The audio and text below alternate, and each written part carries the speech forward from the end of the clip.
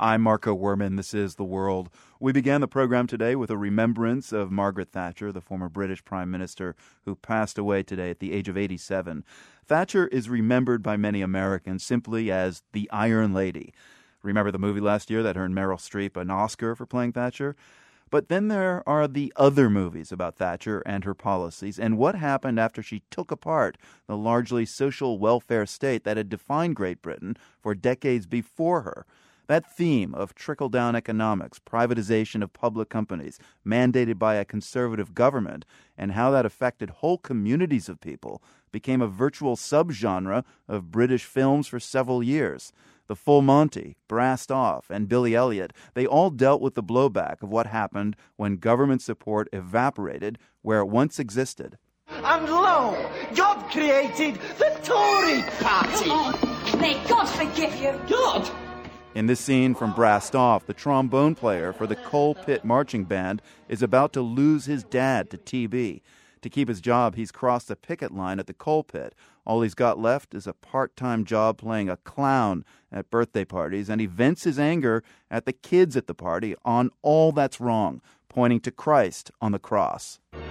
He can take John Lennon. He can take those three young lads down at Ainsley Pit. He's even thinking of taking my old man, and Margaret bloody Thatcher lives. But what's he studying playing at, eh? If you were a coal miner during the Thatcher years, you might have thought God wasn't on your side either. The World's Patrick Cox was the reporter on a story about that mine in Brassed Off as part of a larger series on class around the world.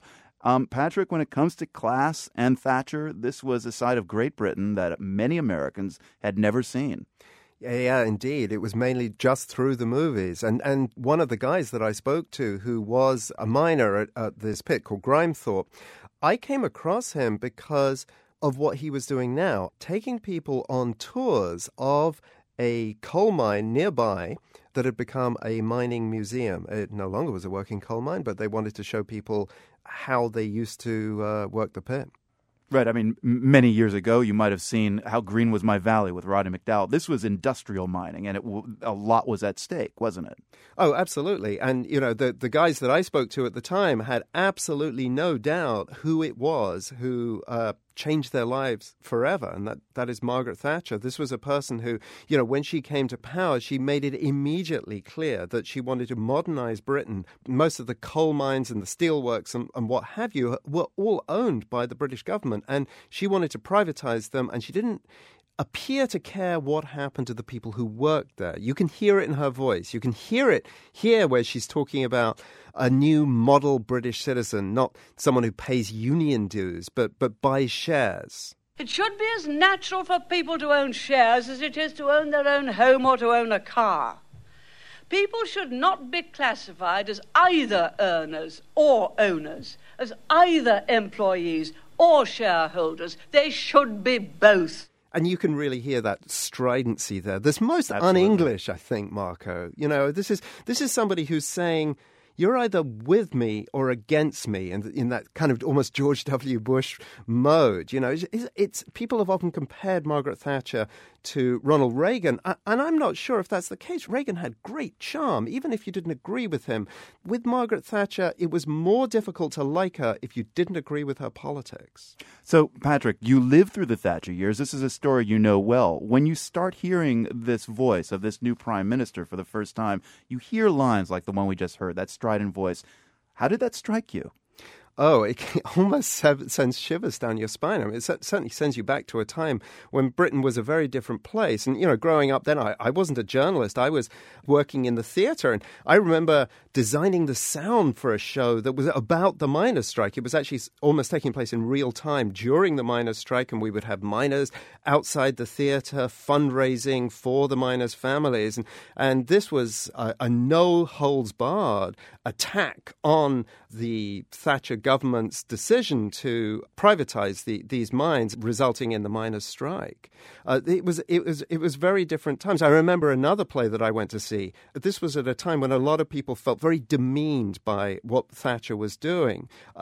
And in this play, I think people tried to sort of demean her back. She was portrayed as this sort of vaudevillian striptease artist who's stripped down buck naked. And I think the idea was just to humiliate the image of Margaret Thatcher and make people in the audience feel good. It was there was that degree of vitriol directed against her. You might say that striptease artist stripped down to the full Monty. So we've talked about film, we've talked about theater. Music, also very important. Margaret Thatcher inspired many British musicians in the 1980s, and not in a flattering way either. Vilified by everyone, it seems, from Morrissey, Pink Floyd, Elvis Costello, of course, and obviously Billy Bragg. We've heard that name a lot today. What's your take on the anti-Thatcher music scene during this time period? Oh, it was incredible. I mean, it just never seemed to stop. There was so much of it. I can't think of another politician, English-speaking politician anyway, who's had so many songs written about her that also, actually, a lot of them were really quite popular. There's another band who you may remember, UB40, mainly known for kind of sweet reggae covers. But in among them is this song called Madame Medusa, which is all about Maggie Thatcher. Wow. Madame Medusa.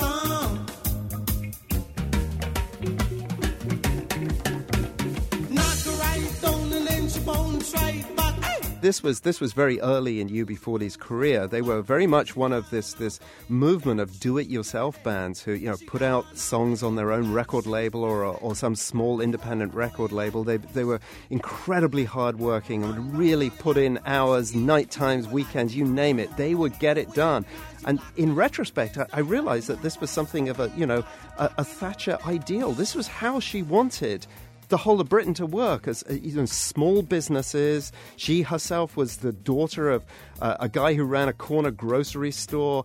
And, in a different context, I think she would have been quite proud of some of these bands that were putting out these songs highly critical of her. Well, it's ironic, isn't it? Because Thatcher, as a good old capitalist, wanted people to work hard and pull themselves up by their bootstraps. And by being Margaret Thatcher, she got all these artists motivated to work hard and pull themselves up by their bootstraps. Oh, very much so. And they just didn't stop until she was done. The world's Patrick Cox landing us on the Margaret Thatcher cultural legacy. Thanks so much. You're very welcome, Margot. Madame Medusa. Madame Medusa. Really, I go. Madame Medusa.